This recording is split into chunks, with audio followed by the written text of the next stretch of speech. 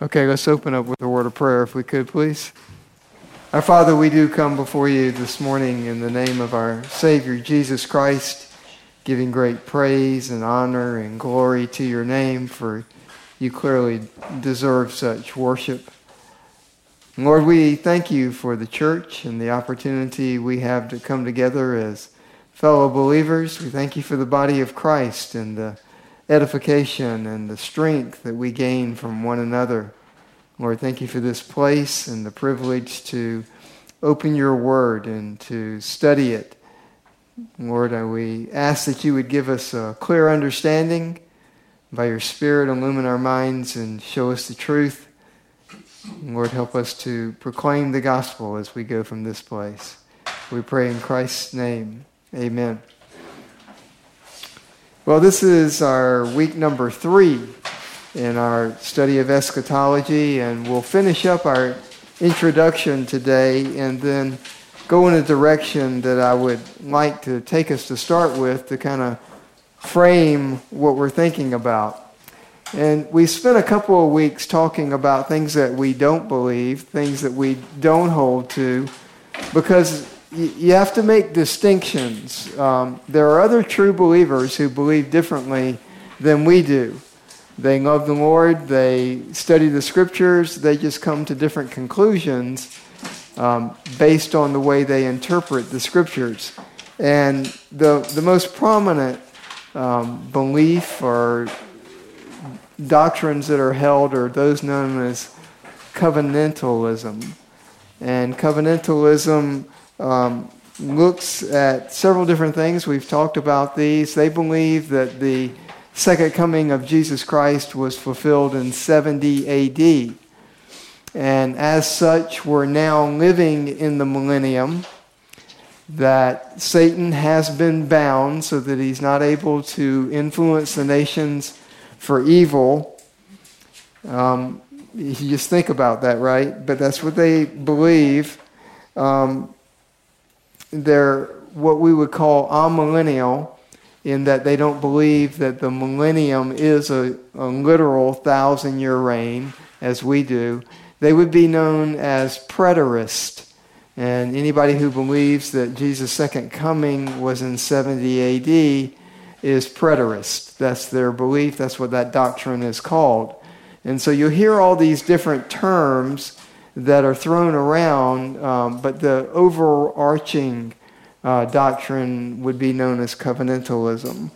And you remember that they arrive at this doctrine, set of doctrines, by two main principles. One is their hermeneutic, the way that they interpret the Scriptures. They take some Scriptures as literal, they take many Scriptures as allegorical, and they switch between the two, sometimes in mid-verse.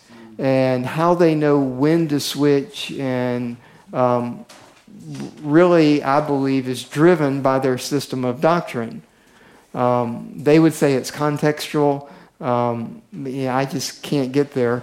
But that's what they honestly, truly believe. And then the other set of rules for biblical interpretation is the priority of the New Testament over the Old Testament. That anything that the New Testament, when it quotes from the Old Testament, when it speaks to the same principles, that the New Testament reinterprets what was said in the Old Testament. What was written in the Old Testament was not necessarily to the person that it was given to or to the set of people that it was given to, but it was simply to be reinterpreted later as the New Testament was written. We have no priority in our understanding of the Scriptures, that each passage was written for a specific purpose to a specific group of people. Sometimes it certainly foreshadowed what would come later, but when the New Testament quotes the Old Testament, it never reinterprets it, but rather gives more light, expands it, gives more understanding to it. But the Old Testament stands on what was written there, is what we believe. So this the hermeneutic and the reinterpretation of the Old Testament by the New Testament is what drives them towards some of these beliefs. And the same thing is true for us. Our hermeneutic drives us towards some of our conclusions. The way that you approach the Scriptures will ultimately set your doctrine. And so you have to decide which route you're going to go. There are other belief systems that also we would not agree with. The postmillennial view, which is the view that Jesus Christ comes at the end of the millennium. Again, the millennium not being a true 1,000 years. I don't know why they use that term if they don't mean 1,000 years, but they just say that it means a long time, and that the responsibility of believers is to basically convert everybody on the planet. And as they do that, then not only in a religious way, but in a societal way, in a political way, in an economical way, that the world will become more blissful and more righteous, and that ultimately we'll get to such a point that we'll usher in the reign of Christ. You look at the world, and is it getting better or is it getting worse? I guess most Americans' viewpoint is that it's getting worse. Or I guess some Americans believe it's getting worse. Some think we're on the right track. But, we're off the tracks, but nevertheless. See the tracks. Yeah. Someone pulled up the tracks. Hey, David. Yes. One of the things that's helped me a lot with that is when I began to study the transition to this country, and those that were truly grounded in the truth of Scripture really saw God giving birth to this nation at its earliest moment as the means by which we could now truly practice our faith. Right. And that was in large part believed to be the ushering in of this time in which the world would now be converted by the church. So it was a genuine desire, a godly desire that has just really gone off the rail in tradition because history just... Yeah, and if you ever take the time to study the theology of the Founding Fathers, you'll be sorely disappointed. Because most of them were deists, believing that God wound the world up and just kind of left it on its own.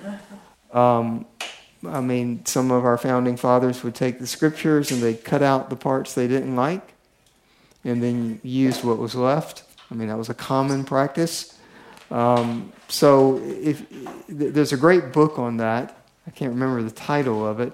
Founding the beliefs or the religious beliefs of the Founding Fathers by Greg Harris. Yeah, and that book is startling if you read it. It really is. When you understand what the Founding Fathers actually believed. And you can see it in the documents that they wrote. Personal notes. Yes. The public message was one thing, but the personal notes told the truth. Right. And some of the guys that you greatly respect, your respect will diminish a little bit if you read that book. Because it's taken from their notes. It's not like someone was just writing what they thought these guys believed. It's taken directly from their notes. David? Yeah. Not in spite of that, but there's a separate point that someone has calculated, and I did not verify. 34% of the basis of the thoughts that went into the writing of the Constitution were based on Scripture. 9% were based on Count Montesquieu, where he got the idea of three powers. Three governments, right? And then it goes on down from there. But the Lord can use unbelievers. Right. Truth is truth. Even unbelievers recognize some truth. And so, but there is some biblical basis. This is not the new kingdom, but it's better than... Yeah, there's no doubt about that. And then apart from what was written comes practice, which, we continue to try and work at it. That's why it's called practice, right? You never get it right. And then interpretation of what those guys wrote. So we go on and on. And from my perspective, it's not getting better. It's getting worse, which is, of course, Jesus' analogy of the world was of a woman giving birth, right? And the birth, he spoke of it as birth pangs. And birth pangs, ladies, don't get better, right? They get worse until you get to the birth, and then everything's good. But on the way there, it's they get more intense and more intense and more intense. And that's the way Christ described the end times. That's his analogy, not mine. So we should expect it to get worse based upon what he said. So there are a lot of other beliefs. And so what I'd like to do is talk about what Canton Bible Church holds to. And if you just simply grab our doctrinal statement and read through it, it's crystal clear what we hold to. And we put it in there for a specific reason, so that people would know what to expect to hear the elders of Canton Bible Church teach. That's why it's there, and what we believe is true. So we use a hermeneutic that would be described as literal, grammatical, historical, meaning the scriptures most often mean exactly what they say. There's not some hidden meaning down deep, that they are written with language to communicate truths, the truths of God to people. So a lot of times you can just simply take it for what it says. You don't need to read anything into it or look for a higher meaning. I've been through the book of Revelation with a literal hermeneutic, taking the numbers for what they really mean, and I never ran into a problem where I had any problems. Simply taking the number for what it says. And, and that's where numerology, and people get all twisted around the axles, like just whatever it says, that's what it means. So you can most often use that. Now, and from a historical standpoint, the scriptures most often were written to a group of people. And so you have to somewhat insert yourself, if you want to get at the original meaning, into that historical time. And there's a lot of things written in Scripture that are confusing until you realize, the language of the time used this term commonly, and then it becomes more straightforward. And then grammatical, simply meaning that it's written. It's a language that's written to communicate. Now we have translations today, and so you always have to be careful to say the original manuscripts were to be understood that way. The more we find, the more we realize that what we have is, every time we find an older or newer copy of the Bible, we get confirmed, not changed. The more we find, the more solid we understand that our scriptures are. Now, you may have an ESV in your hand, or you may have a New American Standard, and of course, each one of the groups of translators thought they did the best job. They're always improving, but it's probably better to read several, or if you're able to read something in Greek as opposed to in English. I'm not able to do that, so I use New King James, I use New American Standard, I use the ESV, all to try and arrive at the most sound interpretation. And I would suggest that you do the same, because there are certain things in the New American Standard that I have to discard and pick up the ESV. But there's some things in the ESV that I have to discard and pick up my New American Standard. And then the New King James is pretty good. It's a good and literal translation. And I would suggest that you use one of those three. When you get into things like the NIV, you get into dynamic equivalence, where they no longer say this. It's not on their website. But they originally said on their website that the NIV is where possible, word for word. Where not possible, it's thought for thought. And I just go, whose thoughts? You know, and I mean, that's what they used to say. You go to their website today, it doesn't say that. But I remember when it did. So you just have to be careful. And so literal, grammatical, historical hermeneutics, looking to the original manuscripts as much as possible. Okay, and that's where we go. If you go there, then you believe things like when the scripture says that Christ will reign for 1,000 years, that it means he will reign for 1,000 years, and that's the millennium period.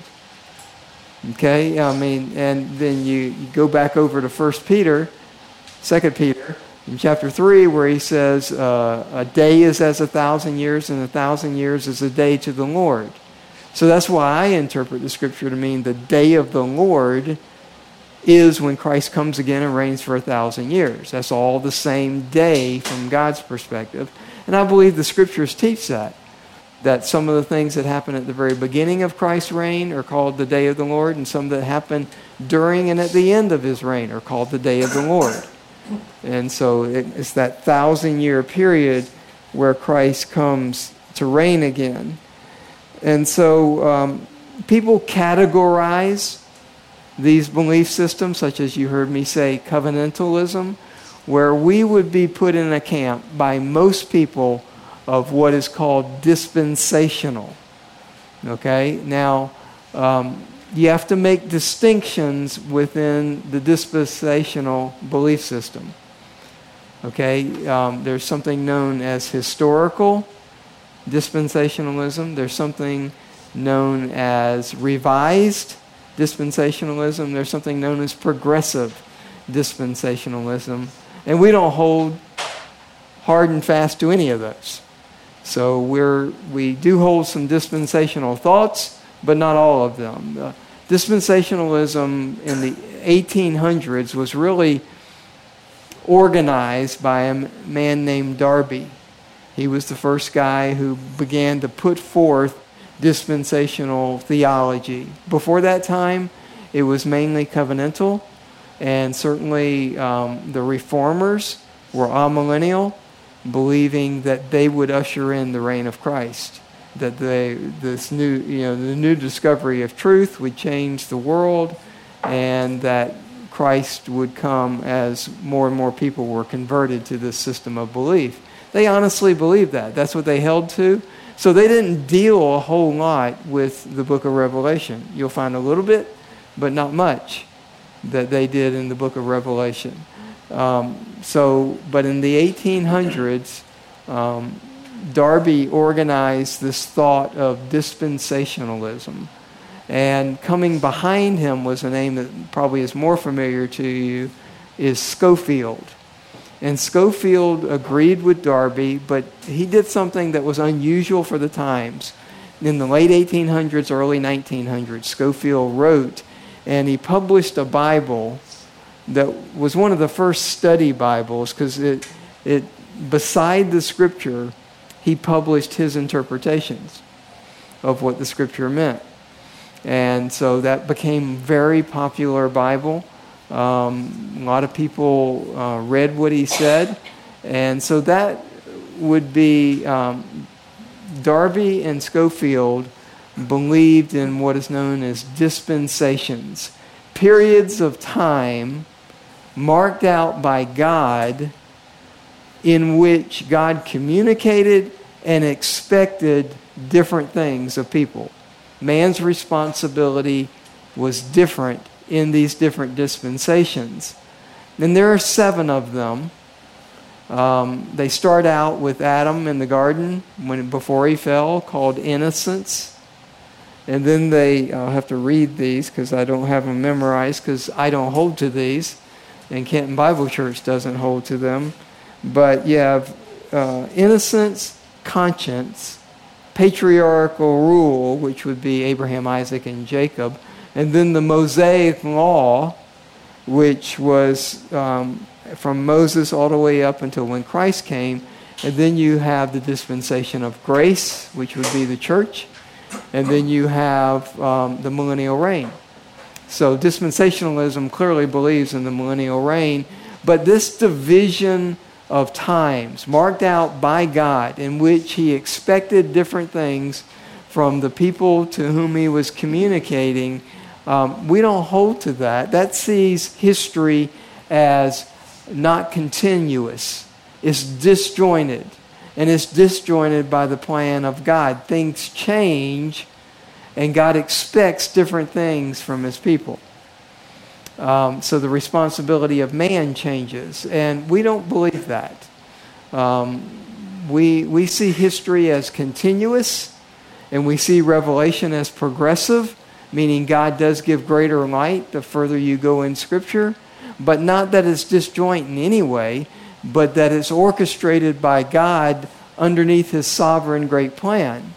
And so history moves on, and things do change, but not so much that God expects something different from different groups of people, and that people are saved in different ways, and people go all kinds of crazy places when you start believing that.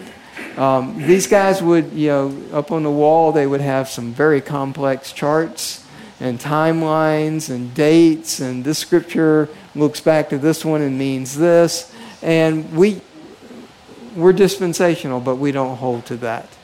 We don't hold to historical dispensational thoughts.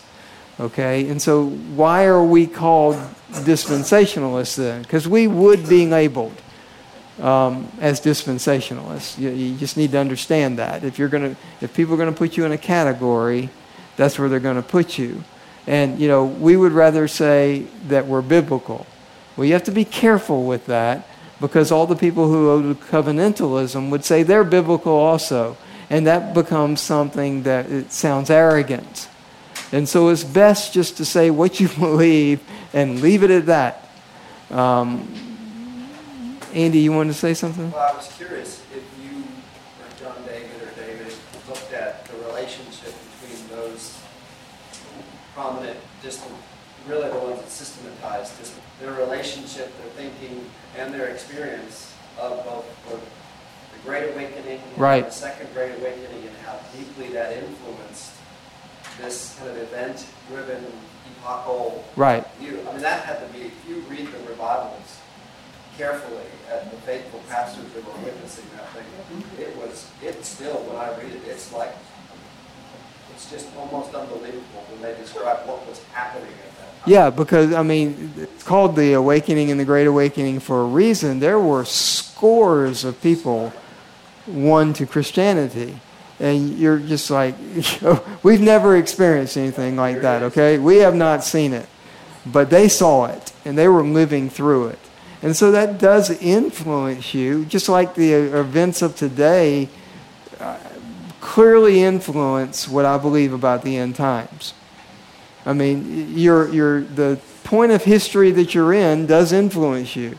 And a lot of these guys who were post-millennial, when we had the 1900s and you have World War I and World War II, it's kind of like, is this getting better?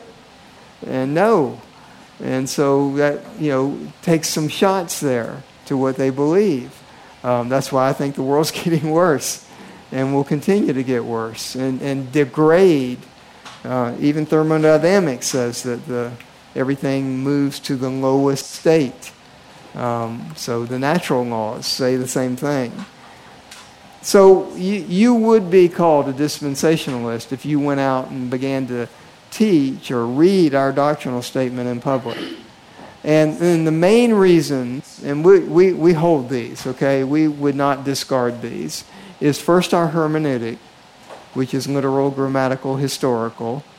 That drives you to believe certain things. It drives you to believe in the millennium, which we hold to. It will ultimately drive you to premillennial rapture, if you believe, if you take things literally. So you'll believe in that. That's a small slice of the Christian world today that believe in premillennial rapture of the church.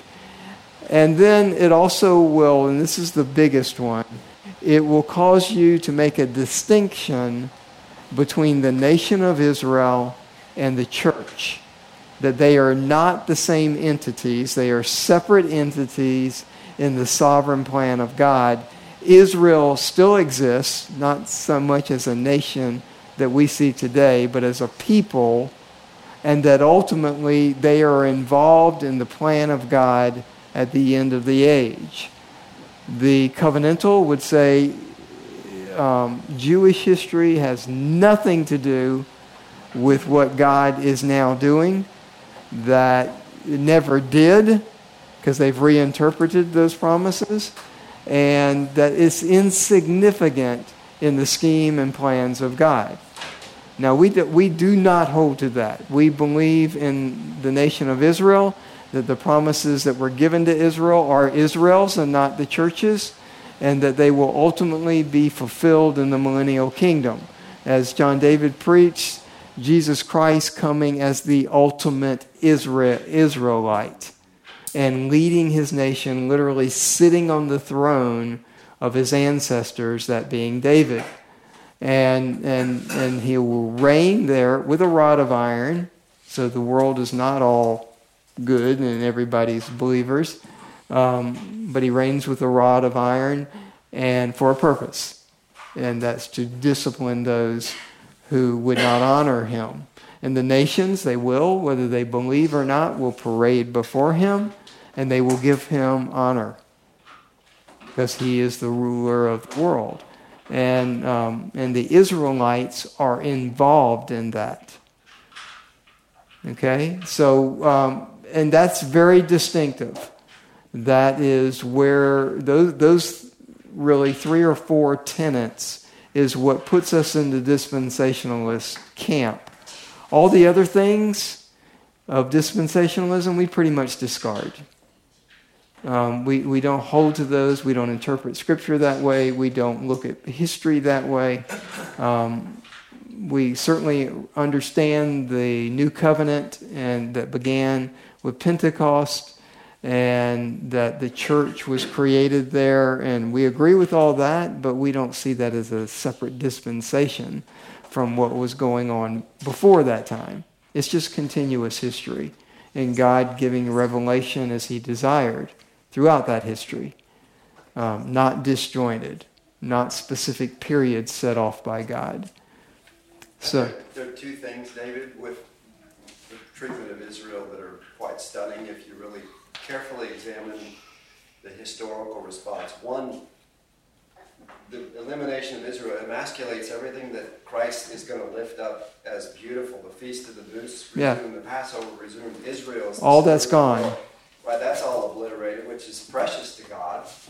But then, more horrifically, if that is true about the people of Israel, then the anti-Semitism that has been exhibited over the course of time since Christ and before is affirmed.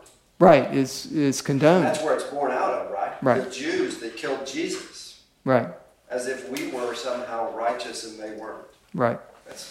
Yeah, and I mean, much of history is involved in that. Not just the world wars, but way back before that. I mean, you go back to 70 A.D. when not the Romans, I believe, they certainly led the charge, but it was mostly Syrians who destroyed Jerusalem, not so much Roman citizens. And we'll talk about that one day down the road. We'll talk about that for several weeks, actually, one day down the road. But this thought about Israel, you know, in the millennial kingdom that's described in Ezekiel, there are burnt offerings and sacrifices to Jesus Christ during his reign on the earth. And you're like, why would they be doing that? Because that all pointed to Jesus Christ. No, in that time, it points back to Jesus Christ and honors his sacrifice. So, yeah, Israel has burnt offerings and sacrifices during the millennial kingdom. It's very crystal clear. And that God ordains it and actually commands it. And because it honors the sacrifice that Jesus Christ made. Go ahead, David. As far as the dispensations go, is the problem mainly with the distinction of how God dealt with people rather than and what people's milestones of history? I mean, that's pretty Yeah, milestones of history are milestones of history, but not only how God dealt with them, but what their responsibility to God was also different in each dispensation. So God was satisfied with different things at different times. Yes, and I can understand what they say. It's just not the way I view history. Just like I understand what the covenantal beliefs are, it's just not the way that I believe that the scriptures are to be interpreted. I mean, it's logical. It's not hard to understand, but you just have to decide: is that what I believe? Do they end up having a salvation by works at some point? Who's that? The dispensation that you're talking about, people. No, I wouldn't say that any dispensationalist or even covenantal believe in salvation by works. They don't. They believe in true faith. But they just see it differently than we do. Well, there's one example, and I don't really know where he's at today, but there's a term called transdispensationalism. Right. Which literally believes that God is still saving individuals based on those dispensations right now. So He's taken all the different ways He's saved people. So that's one of the dangers of where that thought process goes. Yeah, because that's people who hold to that would say that a Jewish man today can be saved in a different way than a New Testament Christian can. By works, which they never were saved from to begin with. Right. So there you see the fallacy. Right, but they believe that. They honestly believe. There's a Indiana Jones, right, and all the original Indiana Jones. That is based on a man, a guy named Vendel Jones, and at least the original ones were. And he was an archaeologist. He went into Israel. He discovered a lot of things. And I heard him speak one time, and he's married to a Jewish woman. Well, he believed that he was saved one way and she was saved a different way. He honestly believed that. And that's what he proclaimed. So my pastor had to come the next week and correct all that. But that's what he believed. She's Jewish, she's saved in a different way than a Christian is saved. He wants to believe that she's saved. Yeah, he wants to, and I want to believe she's saved, but that doesn't mean I'm going to change my beliefs about how someone's saved. As long as you're convicted and committed to the scriptures. Right. Not the emotions that naturally. Right, and that's why literal, grammatical, historical hermeneutic drives you back to the scriptures, drives you to these interpretations, that the scripture means what it says, and it was written to a specific group of people and meant something to them. And so what I want to do, one of the biggest disjoints when you start talking about covenantal, dispensational, and Israel, is the issue of land. Did God promise a land to Israel? And if He did they ever inhabit the land and control it? And so that's a big issue, because they'll say, I never meant anything. God didn't ever promise a particular land. That's not what He meant when He said that, because the New Testament reinterprets that. And so I want to walk through the land. And of course, it's no big deal in the Middle East today, is it? No, Middle East is... that's why I have a real problem, and you may believe this, and I'm not knocking you, with that the Antichrist and all that happens is centered in Europe at the end of the age. That just makes no sense, because it's always been centered in the Middle East. Always. And... even the Crusades, there were Europeans involved, but it was about Jerusalem and who controlled Jerusalem. So I just can't get there with that the Antichrist comes out of the 7 hills of Rome and all of that. I don't go there. And you'll see that as we go through this, because I don't think the scriptures anywhere say that. Matter of fact, I think they say something very different. And I'll show you why I believe that later. Yeah. I'd like to make 2 hopefully edifying comments. One on the hermeneutic. Unfortunately, we're in a time of pollution of truth, and that permeates professing believers' thoughts. Sure. So now you have to add another adjective to literal, grammatical, historical, you have to put something in there called consistent. Yeah. Because even B.B. Warfield. Right.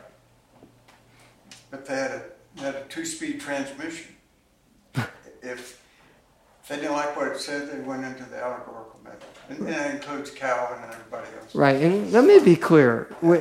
Because we have a literal hermeneutic, we still believe that the Bible has poetry in it.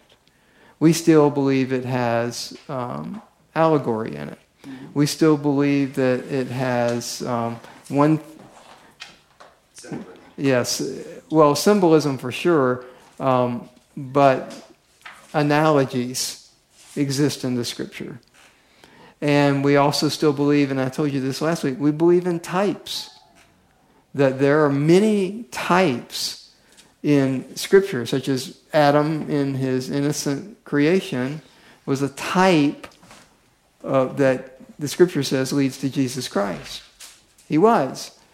And so, of course, Jesus Christ being distinctly different, but nevertheless, he was a type. And yeah, I even believe that Israel was a type of the people of God.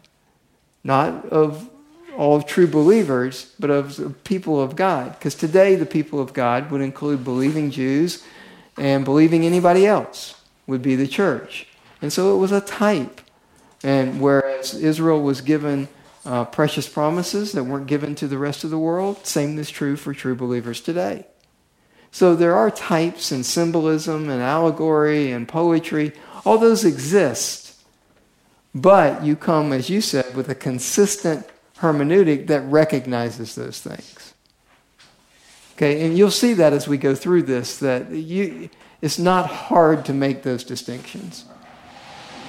Second Greek point is, since you mentioned progressive dispensationalism, this is rather new, well, in the last 20, 30 years anyway. And its progenitors, a fellow at Dallas Seminary, which has gone off the deep end, like virtually all seminaries, including West Coast sites. But the Darrell Locke and Craig Blazing, right, and Salsa, and they promote this idea of already not yet. Right. That this is, I mean, Christ, it's a bunch of nonsense, but they're trying to merge amillennialism and dispensationalism, and it's a disastrous idea. Right, it's trying to, and most people, as I've talked about these things, are not purist. They take some from here and some from there, but people categorize them and put them in camps, and that's what progressive dispensationalism is. It's trying to grab some of the things of covenantalism and some of the things of dispensational and harmonize them, and it simply can't be done. And it's not what the Scriptures teach. And there are certain names, like if you hear Block and Blazing, they're some of the most prominent writers. If you talk about revised dispensationalism, you'll hear the name Ryrie most often because he did hold to a little different beliefs. He came along in the 1950s. My first study Bible was a Ryrie study Bible. He wrote some really good things that I hold to, but he wrote some that I don't hold to also. So let's just introduce this subject of land, and then we'll stop. Okay, and we're going to go all the way back to Genesis in chapter 12 of Genesis, the first time where God said to Abram, before his name was changed to Abraham, about a land. This is the first mention of a specific land. And you'll see in Genesis chapter 12, beginning down in verse 5, Abram took Sarai, his wife, and Lot, his nephew, and all their possessions which they had accumulated, and the persons which they had acquired in Haran, and they set out for the land of Canaan. Thus they came to the land of Canaan. Abram passed through the land as far as the site of Shechem, to the oak of Moreh. Now the Canaanite was in the land. Okay, so it wasn't their land, it was the Canaanites' land. Then here's the promise. The Lord appeared to Abraham and said, "To your descendants I will give this land. So he built an altar there to the Lord who had appeared to him. Okay, so what land specifically, Lord? Well, you go down a couple of verses, and in verse, I thought I had it here. Yeah, verse 5. I read that, right? Oh, sorry, I read the second part first. So go back to verse 1. Abram said to the Lord, go forth from your country, and from your relatives, and from your father's house, to the land which I will show you. So there was a specific land that God wanted to lead Abraham to. And then we saw down lower that that land was the land of Canaan, where the Canaanites dwelt. Now, it'll get more specific from here. This is just God's first mention to Abram of where he wants him to go, and I'll show it to you. So you know when you get there. Just start out. And so Abram did with all his possessions, and he comes to the land of Canaan and goes to Shechem. Okay? So you see there is a land. And do you think Abram thought, well, God really isn't going to lead me to a land, a literal land? He never would have moved, right? I mean, he knew, and God was speaking to Abram, that meant something to Abram. And there was a specific land that God was going to lead him to, and that's the land of the Canaanites. There's that little passage from Abraham that says he believed God. Right, that's later. And it was counted to him as righteousness. Right, that's a little later. We'll get there. So I want to walk through. So that's the first mention. But there are multitudes of mentions. And then we're going to walk through them in the book of Genesis. And ultimately, you have to go through the argument. Did God promise to Isaac and to Jacob the same thing that he promised to Abram? So you have to determine that, right? We will. And we'll see the specific promises of that, of multiple things to both Abraham, Isaac, and Jacob. They're repeated. But I want you to see it in Scripture, because then we're going to go to Joshua, where theoretically they took all the land. But I want to show you what first God told Joshua in Deuteronomy, and then what Joshua said on his deathbed. And you'll see very clearly about this plan of land and what God has done and what he has not done. And I want you to see that in Scripture, because when you get to Ezekiel and you start talking about land, this is what it's referring to. And so you've got to have a foundation of what the land is and what happened there and what did not happen there. Otherwise, you get some people can lead you astray. And so this is the best way to do it, is to see what the Scripture says and what God promised. So that's where we're going next time. And we'll walk through each of these passages. Any final question or comment you want to make? Go ahead, Jackie. It's not really a question, it's kind of backing up.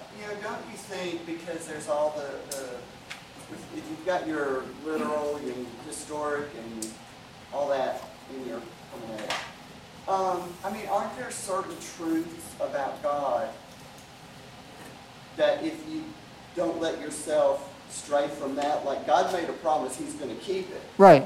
Therefore, why are we saying the land isn't Israel's? Or not us, but, if you drift off into something that, like Israel no longer exists when God made clear promises. So, right. And whatever he's made promises about, all his promises, of course, as long as you don't let yourself stray from them.